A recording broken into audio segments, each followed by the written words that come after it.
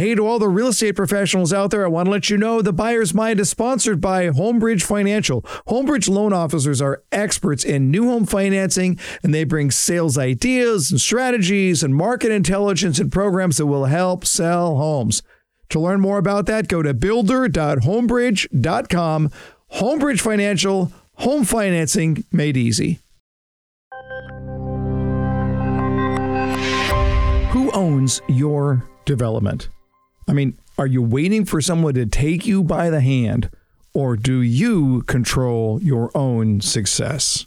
Let's get into it on today's episode of The Buyer's Mind. Welcome to The Buyer's Mind, where we take a closer look deep inside your customer's decision-making mechanism to reverse engineer the perfect sales presentation. Now, please welcome your host, Jeff Shore. Well, greetings, everyone, and welcome once again to The Buyer's Mind. I am your host, Jeff Shore, and this is the podcast where we talk to sales professionals about how they can be the best that they can be. And we typically talk about the way that a customer makes decisions, but today we're going to look at it from the perspective of a sales professional. We're going to look at self-development for sales professionals and how we grow. And the first question that I want to ask you, and this is a really, really important question, is your growth dictated by other people? All right. Is your growth dictated by other people? Who owns your development, and are you waiting for someone to take you by the hand? I'm thinking of a friend of mine. His name is Tom. He goes to my church, and he's a mountain climber. And I mean like big mountains. Like next on his list is K2. He's looking for the big score right here, right? Now, let's be clear on this. No one pays him. There are no medals when you are done. There is no intrinsic desire to do this except for that sense of accomplishment, for being the best that he can be. And there's something about people with high achievement drive. They just have to do more. They just have to. And in order to do more, they have to be more. When I think about people that I've met throughout my career who are those high achievers in any different walk of life, and I mean high achievers certainly in sales, but I look at it high achievers in business, the entrepreneurs out there, but I also look at the high achievers in athletics or music or in the way that they raise their family. Frankly, I think the guy who works on my sprinklers is a high achiever. He is a go-getter, and he's the type of guy who's going to constantly figure out, how do I design my own path to success? There's something about people with high achievement drive, and they stand out. You can see it in them. They have to be their best self. They have to be able to do more. And in order to do that, they have to be more. There's a restlessness to high achievers, not a discontent, but a restlessness. There is that sense that they want to maximize the talents and the abilities that God has given them. They want to be able to live that full and complete life. Now, poor performers, on the other hand, are saddled with what I call the good enough syndrome. They learn until they can say, that's good enough, and then they shut down their own learning. They don't drive it any further. So consequently, they resist training, they resist development. They think that training is something that they have to go to, something that they have to check the box, something that they have to show up so that they don't get in trouble, sit through, and then go back and do things the way that they always have. Now, look, I've been working with sales professionals now for 25 years. And as I'm looking at the opportunity here in my coaching and in the training opportunities that I've had over those decades, I can tell very, very quickly who is a high achiever and who is a low achiever, who is driven and who is not. I can see it in the body language. I can see it in the interaction, but mostly I can see it in the want to. High achievers look at it and they say, I want to be the best that I can be, and I am willing to do the things that I need to do in order to get there. Poor performers, those low achievers, are asking, what's the minimum that I need to do just to sort of get by? You know, my team and I here at Shore Consulting recently read through Carol Dweck's amazing book, Mindset, and it defines what we're talking about right here. Carol Dweck points out two different mindsets. The growth mindset or the fixed mindset. High achievers have growth mindset. They believe that the possibilities are endless. And yes, they're going to fail along the way, but the failure is another step on their road to success. But those people with a fixed mindset believe that they do not have the capability to be all that they could be. They look for comfort. They look for that cozy little place where they can check the box and say, I did my job. And you've got to ask yourself the question, which are you? Do you carry a growth mindset or do you carry a fixed mindset?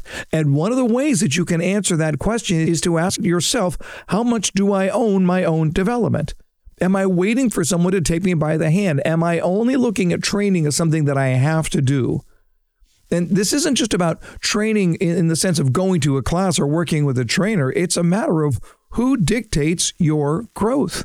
Are you waiting for other people to do that? Now, from time to time, I will meet up with a salesperson who clearly has this right. And I did that recently. I was in the greater Seattle area, up in the Puget Sound area.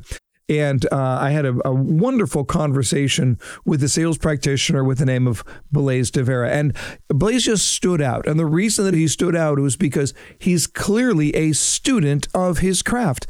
He's not the guy who's going to sit there and go, yeah, that's good enough. No. He's not. He's going to embrace change. He's going to embrace opportunity. He's going to look for those times when he could really get outside of himself and pour himself into being better. He is not a minimalist. He's the guy who's going to constantly challenge himself. Will he make mistakes? Yep, he will. Will he be uncomfortable? Absolutely. It's the price of the ticket in order to go to the dance in the first place. But Blaise is not afraid of these things because he recognizes that this is all part of his journey to be better. I was inspired by his work ethic in regards to how he wants to get better. So I just pulled out my recording device and had a quick conversation with Blaise Devera. So here I'm in the Pacific Northwest in the Seattle area, and I was talking to a really, really top level sales professional named Blaise Devera. We were just having sort of a philosophical conversation about sales in general, about salespeople, and about the art and the study of the craft of sales. And I was digging the conversation so much, I said, man, we got to lay this down. We got to have a quick conversation for the podcast here. So Blaise, say hello to the audience, the Buyer's Mind audience. Hello, everyone. There you go. Blaise, the question that I had just asked you before we hit record here was, you are clearly not just somebody who wants to figure out the minimum. You study sales. You are a student of your craft. What separates those salespeople who want to really get this right from those who just sort of show up and do the minimum they need to do in order to get a sale every now and then? Yeah, that's a great question, Jeff. And I really appreciate you asking me, and I appreciate you having me on the podcast. Mm-hmm.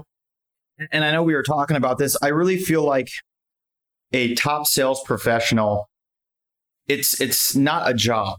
It becomes part of your identity. Mm-hmm. So it becomes part of who you are.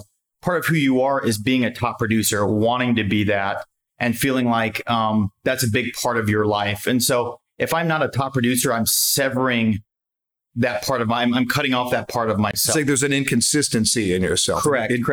I don't feel okay being second best. Mm-hmm. I've always got to be the best. And if I'm not the best, I'm not the best a lot. I'm always trying to be the best, which sometimes makes me the best. Have you always had that level of achievement drive? And in your opinion, is achievement drive something that is just innate and internal, or can it be grown? I think it can be grown. I think I do believe probably more in DNA than a lot of people believe in. Mm-hmm. So I do think that part of it is, some of it's how you were born, the DNA that you were born with. But I also do think that through training and repetition and through finding your passion, and it's different for everyone, right? So sales isn't going to be everyone's passion. I mean, I think a lot of the incorrect people are in sales. Yeah. And that's why they're doing the bare minimum, because they haven't found what they're supposed to be doing with their life. Right. Yeah. There is that question about calling. And I think we do our very, very best work when we are in alignment to that calling. Let's talk about practice here a little bit, because, as a sales coach, as a sales trainer, I'm encouraging people to practice all the time, of course. Mm-hmm. It's not lost on me that most salespeople are comfort addicts, and they're going to make a decision according to what is comfortable. What is it about you that causes you to want to practice where other salespeople are going to go, yeah, that's good? I think it goes back to it's part of who I am. So part of my identity is being a top sales professional. Mm-hmm. So it's not a choice for me. This is a must. Yeah. So it's not, I think a lot of people don't make things musts. It would be nice. It's a goal, but it's not a must. Yeah. So if you make it a must for you to be a top sales professional, you're going to put in the practice. Yeah. You're going to get up earlier. Right. You're going to read books. You're going to, do the repetition you need to be good in those key moments and get that little edge that might make you better than your peers. Last question, advice for somebody who's brand new to sales. I mean, like day one on sales. What do you want to tell people who are brand new to sales? I would say figure out if it's your calling. Figure out if you feel passionate about it. If you do, you're probably going to be phenomenal. If you don't, you probably are going to want to do something else because it's a hard business. There he is. But it's very rewarding. The legend, Blaise Devera. Thanks, Blaise. Thank you. So there you have it, straight from someone who is practicing this every day. And I would just challenge you to ask, does that sound like you? Would I want to interview you? Because you show that same hunger, that same thirst, that same desire to really want to get outside your own comfort zone and push yourself. Again, this isn't about making the boss happy. It isn't about just getting the minimum done on an assignment in order to say that I did it. That is a fixed mindset mentality. But those people with a growth mindset, they're going to embrace it. They're going to step outside themselves. Now, look, I want to make sure that we're very clear on this. I recognize that the things that I'm saying are not easy, and they're not easy. But I would argue, well, what worthwhile is ever easy? I mean, when we're looking at the things that really make our lives worthwhile, your relationships, having kids, grooming our career, the service that we do to our society, to our church, to charities. These things aren't easy. But I would argue that those things that are challenging, that are difficult, are also the most rewarding. There's something else that we have to understand, and that is that not only is it not easy, it's also not comfortable. And this is my greatest concern, that we so often tend to be addicted to our own desire for comfort, that our desire for comfort dictates what we are willing to do and what we are not willing to do. That is, that our desire for comfort is a filter by which we look at opportunities in the world around us. We look at opportunities to grow in our career. We look at opportunities to develop. We look at opportunities to serve, to learn something.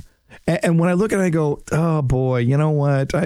That's uncomfortable. Practice is uncomfortable. You know what? Practice is uncomfortable. It is. I'm not going to deny that. There's no question about it. Practice is uncomfortable.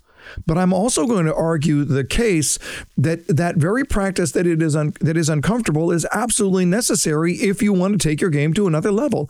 And I'm sorry, I don't care who it is, whether you're a musician or an athlete or an actor or a surgeon or a sales professional, that repetition, that uncomfortable repetition, to not just repeat it over and over again, but to get better every time, it's uncomfortable. It is. It's true for everybody, including me. I am a comfort addict. I get it. I recognize that in my own life, but I can tell you this. My achievement drive trumps my desire for comfort.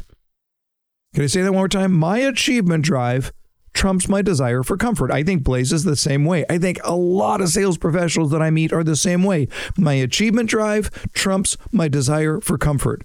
So when I'm asking myself the question, am I going to do this? It's not, is it comfortable? The question is, what will it help me to become? If I want to do more, if I want to achieve more, then I have to be more. What is that for you on your quest to be your very best self? How do you squash that comfort addiction? How do you leverage your achievement drive? Don't be that person who's trying to do the least they need to do just to get by. Don't be that person who says, well, this is what I've always done, so it must be right. Challenge the norm. Challenge yourself. Look for those opportunities to do things that are differently, to think differently in order to grow, in order to be your very, very best self. And that is when you have the opportunity to go out there and change the world.